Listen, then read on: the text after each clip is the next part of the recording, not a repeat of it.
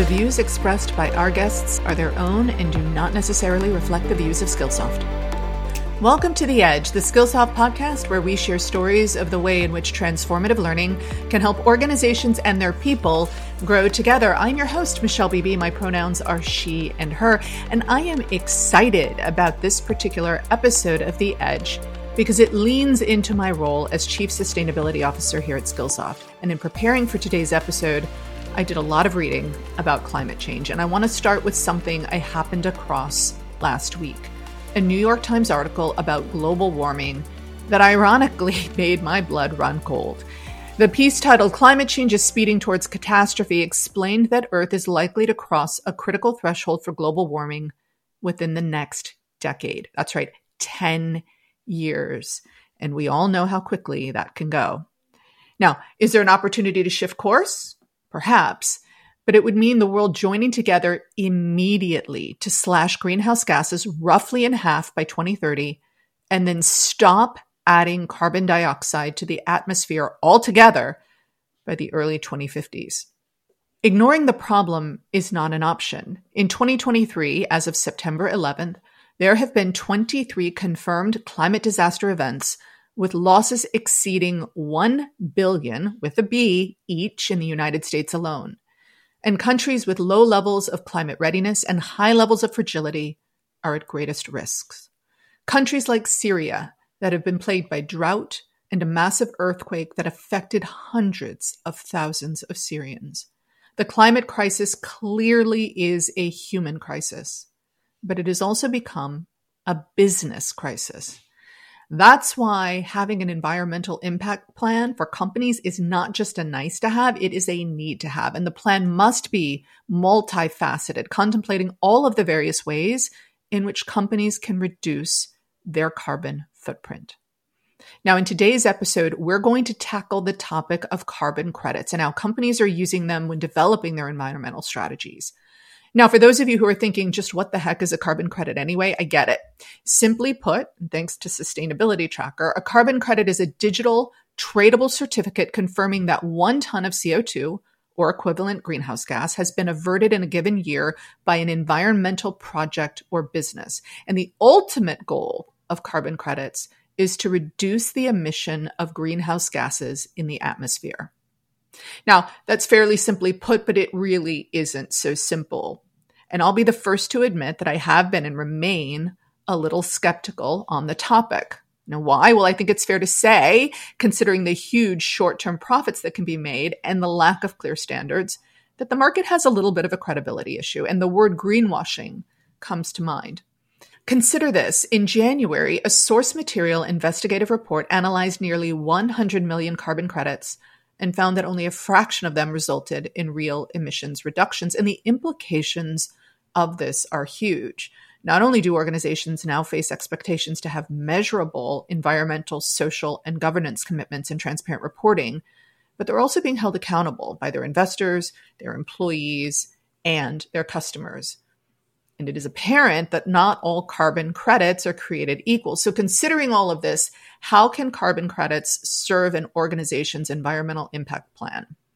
Well, as our guest today, Josh Knauer, co-founder of Reseed, might say, make sure your carbon credits are farm fresh. Reseed is a full-service carbon solution provider that brings carbon credits directly from farmers to the market. And so I am thrilled to have Josh here today to talk all about this. Josh, thank you so much. Welcome to The Edge. Thank you so much, Michelle. I'm really happy to be here. Okay, so I spent some time researching your background and I find it fascinating. And so I just want to make sure I've got this straight, and then I'll let you add to it. You've been a social and tech entrepreneur and speaker for the past 25 years. You've created and led successful organizations in both the nonprofit and for-profit sectors. You are an advisor to President Obama on science and technology, and you are currently a co-chair for the World Economic Forum's working group on carbon credits, which is today's topic. Did I get that right? And like, I want to learn a little bit more about you. Tell me about you and the road that brought you to your latest venture, Reseed. Well, thank you so much. Over the past 30 years or so, I've really come to see that what we think of as big capitalism that has been a force of massive destruction and chaos on the planet, quite frankly, can actually be harnessed to have a very positive impact on local communities and local ecosystems. And in fact, given the precious little time that we have to address global issues such as climate change, systemic poverty, the only thing that we can do at this point is hack these existing systems for good. And I think that's the best path forward. And so I met one of my current business partners, Vasco van Roosmalen, years ago in 2009, when we were working on a large-scale community-based data collection effort. I was asked by Google to go to Brazil to connect with a tribe called the Suruí tribe, who had at that point first contact with the outside world 40 years ago. They used to live in the middle of the Amazon rainforest, and because of deforestation and the systems that we have, they found themselves at the edge of the Amazon. Wow. And so that was the first forest carbon project that I'd ever been involved with. And it was led and directed by the Suruí under a brand new at the time program called the UN program called RED. And we came together to provide the tools necessary, the app-based tools for collecting data from the field. And that led to the tribe's territory being recognized by the Brazilian government in a very short amount of time, which was fantastic. And the first indigenous created carbon credits that came to market and were sold. And that was a great success at the time, except when we scratched below the surface a little bit, we learned in that deep dive into the space of market-driven ecosystem service programs, that the concept of using market forces to drive this type of outcomes that we wanted to see, tribes being independent and having autonomy, the ability for people who were, living in the most, the highest levels of poverty to be able to turn their situations around by interacting with the markets.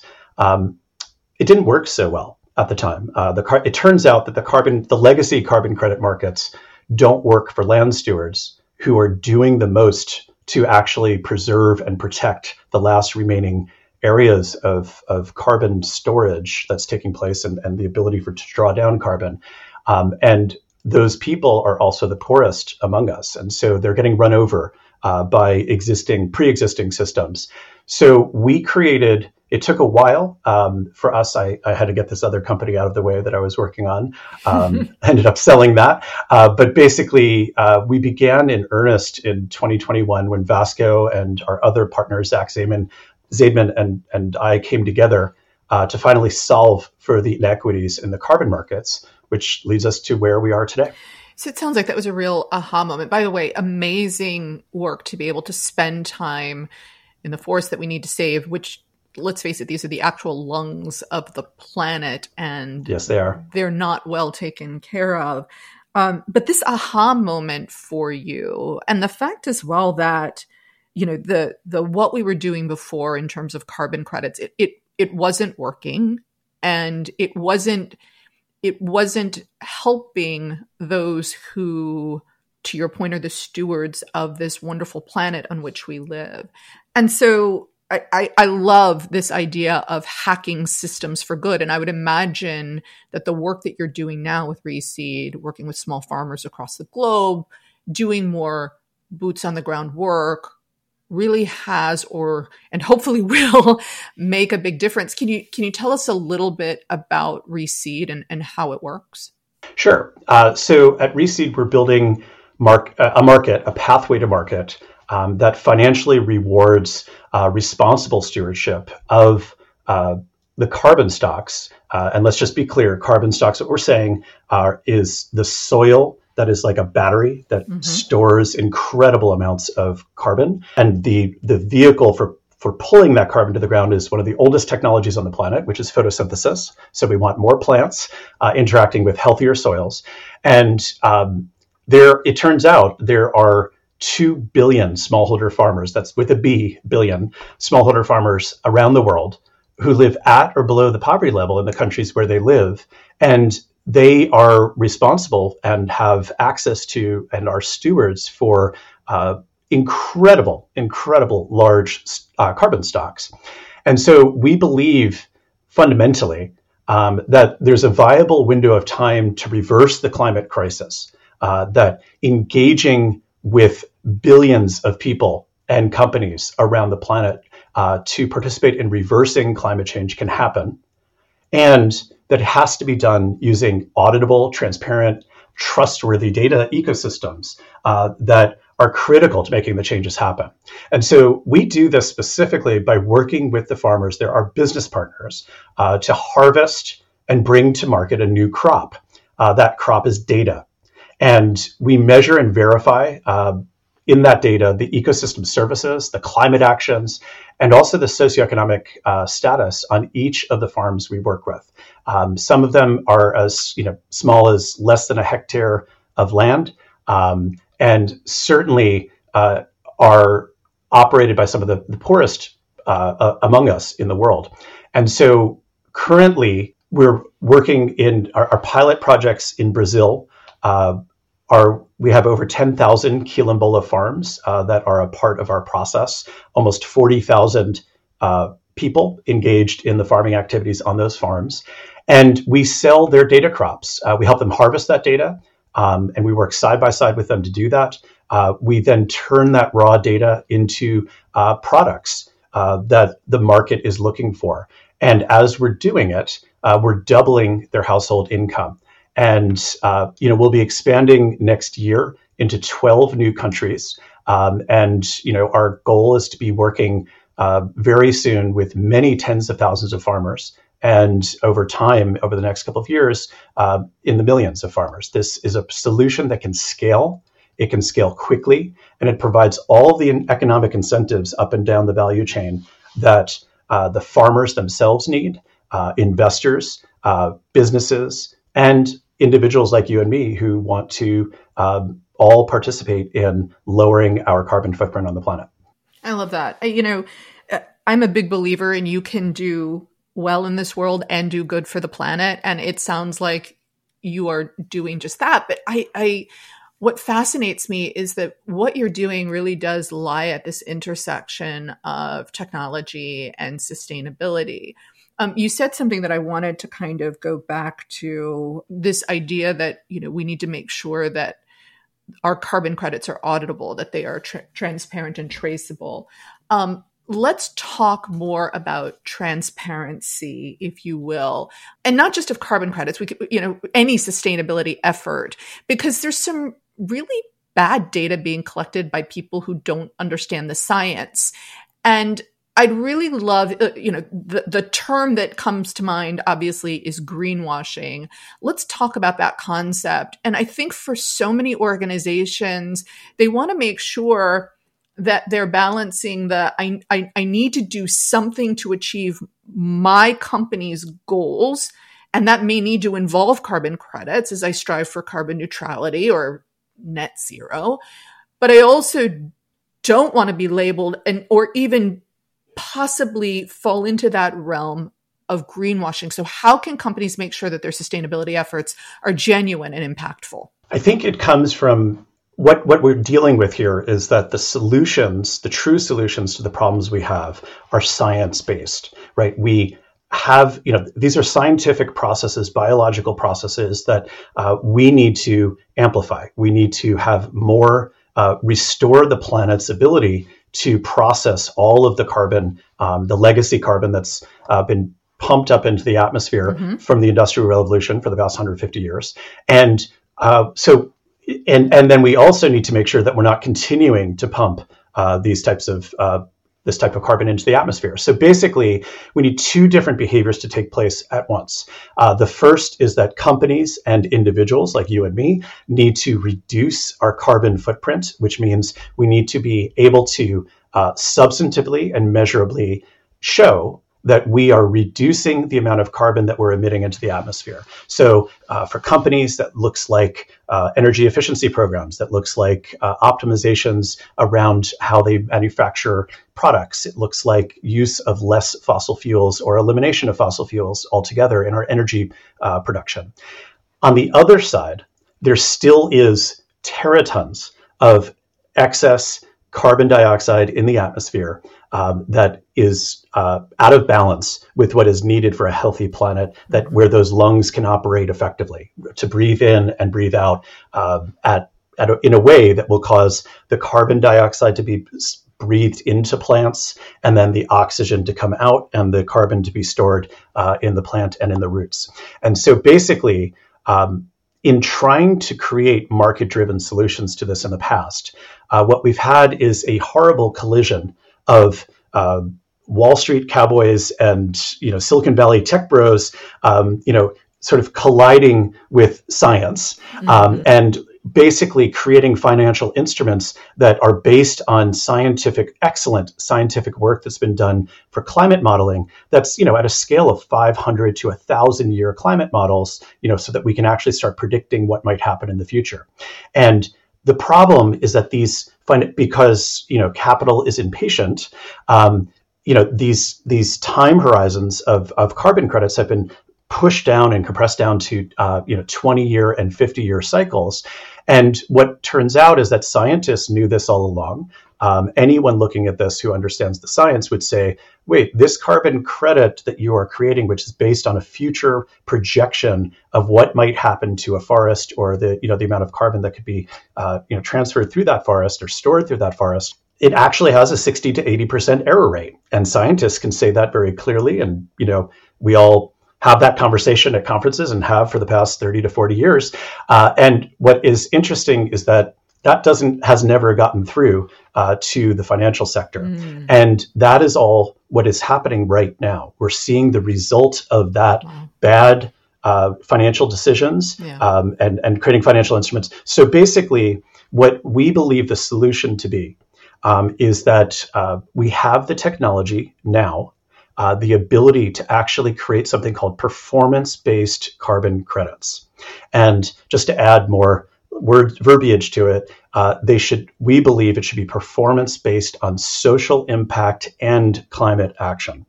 And so by combining all of those things together, creating an auditable data trail down to the smallest possible measurements on these farms, and measuring the carbon that is actually being stored over the past year in the vegetation, the plants, and the soils, allows us to be able to accurately say what actually happened, and then build financial instruments around that, use carbon credit mechanisms to reward those farmers for continuing that action year after year after year. And so you create an ongoing virtuous cycle where farmers are getting rewarded for the important ecosystem services work that they have been doing and that they continue to do into the future. And we're able to reverse a cycle of destruction that has been taking place at epic scales in smallholder farming communities. Just to give you some basic stats, smallholder farmers around the planet are disappearing, depending on which country you're in and which region you're in, at a rate of 10% every decade. Here in the United States, in West Virginia, we're losing 10% of our farmers just over the past 6 years. And these farmers feed 70 to 80% of the planet. So this is where our food comes from. These ecosystem services are where we're protecting the lungs of the earth, as you mentioned earlier. And basically, by protecting these farmers and providing them with a pathway towards a livable, resilient income, we have the ability to use market forces using a process that farmers are directly involved with. They're harvesting a new crop. They understand the market mechanisms of crops. They understand that there are other companies that they partner with to take that crop to market, whether it's a banana, a bunch of bananas that gets turned into bread or baby food. We're doing that with data and turning it into carbon credits and other ecosystem service documentation that companies and individuals around the world want. And so we're able to verify at a very high degree of accuracy. And you don't have to believe us. We make all of that data publicly available to our clients so that they can audit the data themselves. Our farmers, because they're business partners, love to tell their stories. And, most of the work that we do involves helping those farmers tell the stories of what they've been through in the past and how things are changing in their lives going forward as a result of the purchases from individual companies and individuals, like you and me who are buying those carbon credits. I have to imagine that storytelling is incredibly powerful. I mean, this is a dire situation that we find ourselves in now, and it can't be performative, right? I mean, this idea where we really do need measurable and urgent action on the part of people, but also organizations that, to your point earlier, we need to hack these systems for good instead of for evil, which it feels like in a lot of ways we're in this battle for our lives. I love this idea of the people behind the work, of the farmers that you have talked about since we started today. And it's wonderful. It's refreshing to hear the human element, especially in a world now where all we hear about is technology and all we hear about is AI. Now, I got to ask the question because I'm sure everybody wants to know, what role do you think emerging technologies are going to play in addressing some of these sustainability challenges? And in particularly, as we look at tools like generative AI, what are some of the things that we need to be thinking about? And what are the really, really interesting ways in which we could use these technologies ethically, responsibly going forward? So I think that it's important to start with a basic concept that there is no one solution, right? AI or, a few years ago, it was cloud data or, whatever is not the answer to the problem. Right. These are assistive technologies that can basically help us in solving these problems, that can help us get solutions to market faster, more transparently. In terms of AI specifically, without a doubt, we do use AI. You'll note I've not really mentioned AI. I've not said the words blockchain. I've not said any, Right. talked about deep satellite data and all the advanced platforms that we actually do use. And the reason is because, honestly, that's not the story. Okay. These heroes who are the people that are doing the work. And not only are they doing the farming work, but we've been able to harness the most advanced emerging technologies to make it easy and to help those farmers collect the data that's needed to get, it's almost like we've created a new type of plow, right? And instead of, plowing their crops with it, they're using, a non-invasive and a generative AI and a generative set of emerging technologies that allow them. They spend maybe 3 to 10 hours a year working with our app on the ground, and as a result of that, and all of the other advanced technologies that are then used, machine learning and image analysis and massive processing that we do in partnership with Google and a whole bunch of other technology platforms, we're able to come up with very accurate, very, very accurate views of data and information on those farms. The farmers get access to that data. They actually own their own data, which is important in the system.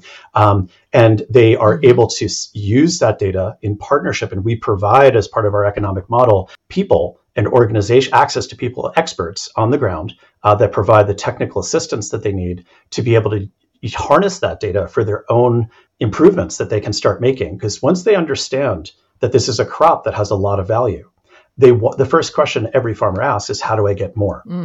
And once again, if you were just using AI to optimize, you would miss the interaction that then starts taking place. And this is a piece I think that's so important, is that the cumulative knowledge of literally thousands of years of agriculture and farming that these farmers that we work with have been using has to be not just recognized, but understood to be a part of the solutions going forward. When we talk about modern terms like carbon smart agriculture or regenerative agriculture, all we're talking about are processes that farmers know how to use on a micro level on the ground. They know exactly where to plant their crops. They know exactly what to apply to their soils to make them healthier, to get the most optimal output. And basically, when that can be enhanced by analysis, by satellite data, by all kinds of other information, it helps those farmers do it more effectively.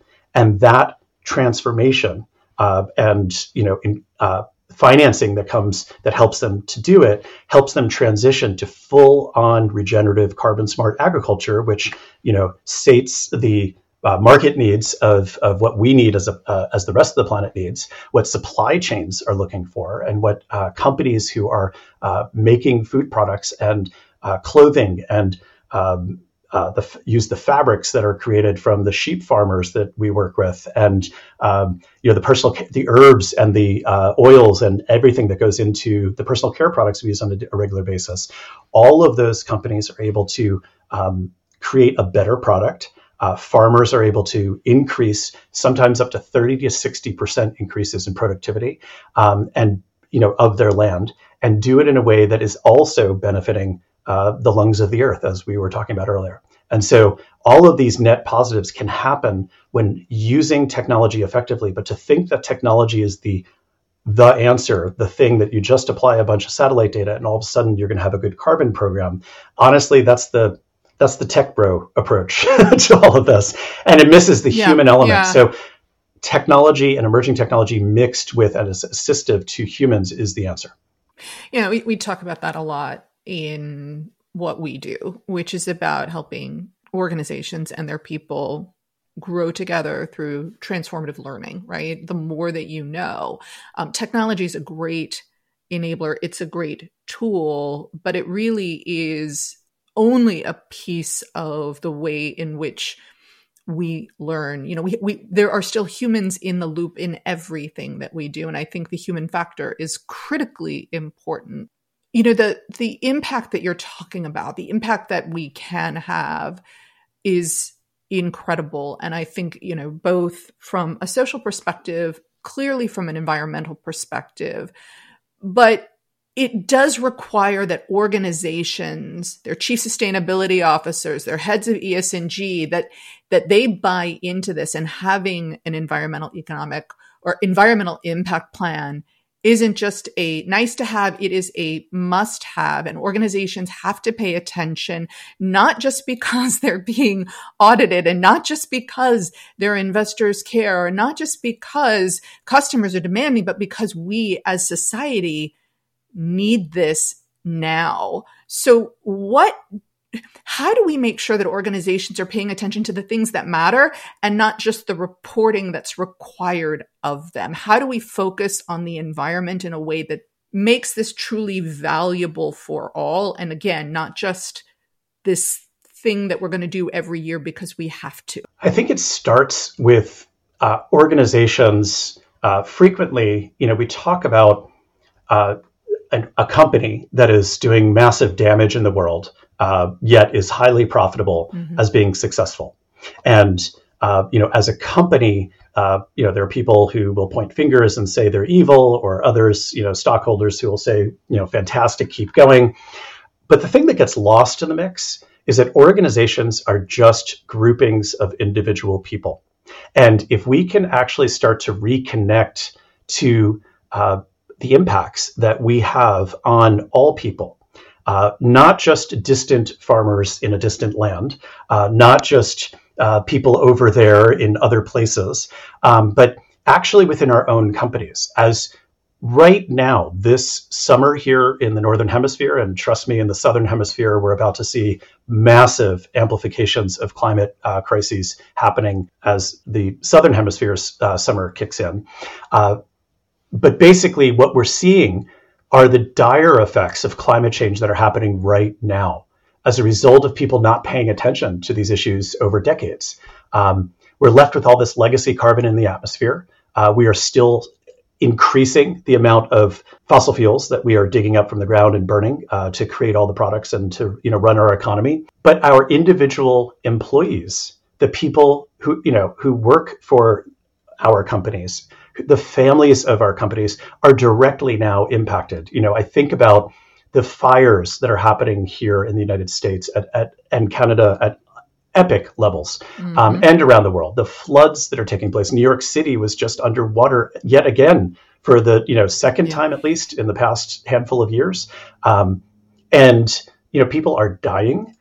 massive amounts of people now are becoming refugees that literally can't live in places. If you own a home on the Florida coast, in the Keys and other places, you can't get insurance for your property anymore.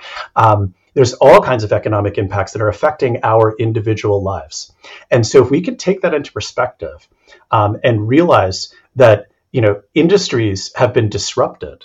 So if you want to look at the dollars and cents, if you want to look at the organization just from a spreadsheet, sort of perspective, the bottom line, productivity is way down among employees as a result of this. Entire processes of manufacturing and distribution and supply chain are being rapidly disrupted. We are seeing massive economic impacts across up and down sectors. And of course, our colleagues and employees and we ourselves are actually personally affected by much of this. So when companies can invest, when we talk about investing in impact and in taking the time to have a climate action plan and to think about the social impact variables of what they're doing, it not only is the right thing to do from a humanity perspective and a moral perspective, but it actually is proven to improve the bottom line for the companies that do it. They're more resilient, they're more profitable, and they're more successful. And we've seen this time and time again. And we're starting to see the shift take place.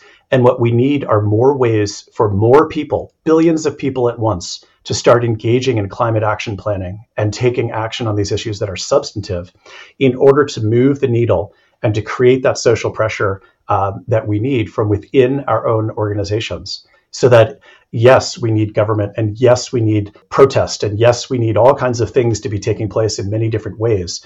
But if we as individuals can understand that we can actually be a vehicle for change, that individual farmer in Brazil, the person working in the finance department at a large company, and everybody in between are able to take actions that can actually all collaboratively move the needle. And of course, we need the ability to measure that movement and to document it so people can trust it. If we can create trust among billions of people to be able to work together, we have a movement, and we have a movement that will actually help save the future of humanity. And it's nothing less than that. I know that it sounds dire. It is dire, right? And I think the point about having an appetite to make this world a better place is great, but an appetite is not enough. And you referenced briefly governments. Look, we've got the Corporate Sustainability Reporting Directive in Europe. We've got an SEC proposed climate disclosure rule where companies are going to have to provide an accounting of their greenhouse gas emissions and the environmental risks they take. But what role do you believe the government policies and regulations, what role do they need to play in promoting sustainability? Is it really just about these disclosures? No. Once again, I go back to the basic understanding that governments are composed of people. They are not a monolithic entity. Mm-hmm. They are, in most cases, representative of the people that live within their countries, mm-hmm. or localities, and basically. There are many things governments can do. In the EU, yes, the corporate social reporting is super important, but so is actually the regulated carbon markets that the EU has created. It's a model for how to actually sort of create a bit of carrot and stick to make sure that corporations that operate within their jurisdiction are, in fact, doing the right thing and taking substantive action on climate. Here in the United States, we don't have such a system. And so, mm-hmm. and it is likely untenable. Like, we will not, given current political situations, we're going to be in stalemate for a very long time, I believe. And so what can government do in situations like that? Well, many governments, and it doesn't matter which side of the aisle you're on here in the United States, providing incentives for companies and individuals to act is usually something that is a widely acceptable concept. So more carrot than stick, if you will. Mm-hmm. They can help amplify new and innovative solutions like what Reseed is doing, and others, by recognizing and promoting these new solutions, integrating them into policies and implementations of things. We need agriculture, we work with agricultural ministers and departments around the world at a sort of a federal and a more regional level in countries all throughout the world. And we're seeing an excitement around the concept of implementing the protocols that we have publicly published and that we are sharing openly with governments as guidelines, whether they become law and regulation, or whether they become just simply the implementation path for existing types of policies and practices, like we believe should happen here in the United States. The USDA has a lot of money. We're talking potentially billions of dollars sitting in funds that are supposed to be going to climate action, that are supposed to be incentivizing smallholder and large-scale farming changes in the United States. And those funds are locked up basically because of a lack of ability to know that they can trust that the farmers are actually taking the action, and the farmers don't have the resources to be able to report. So that creates a market opportunity.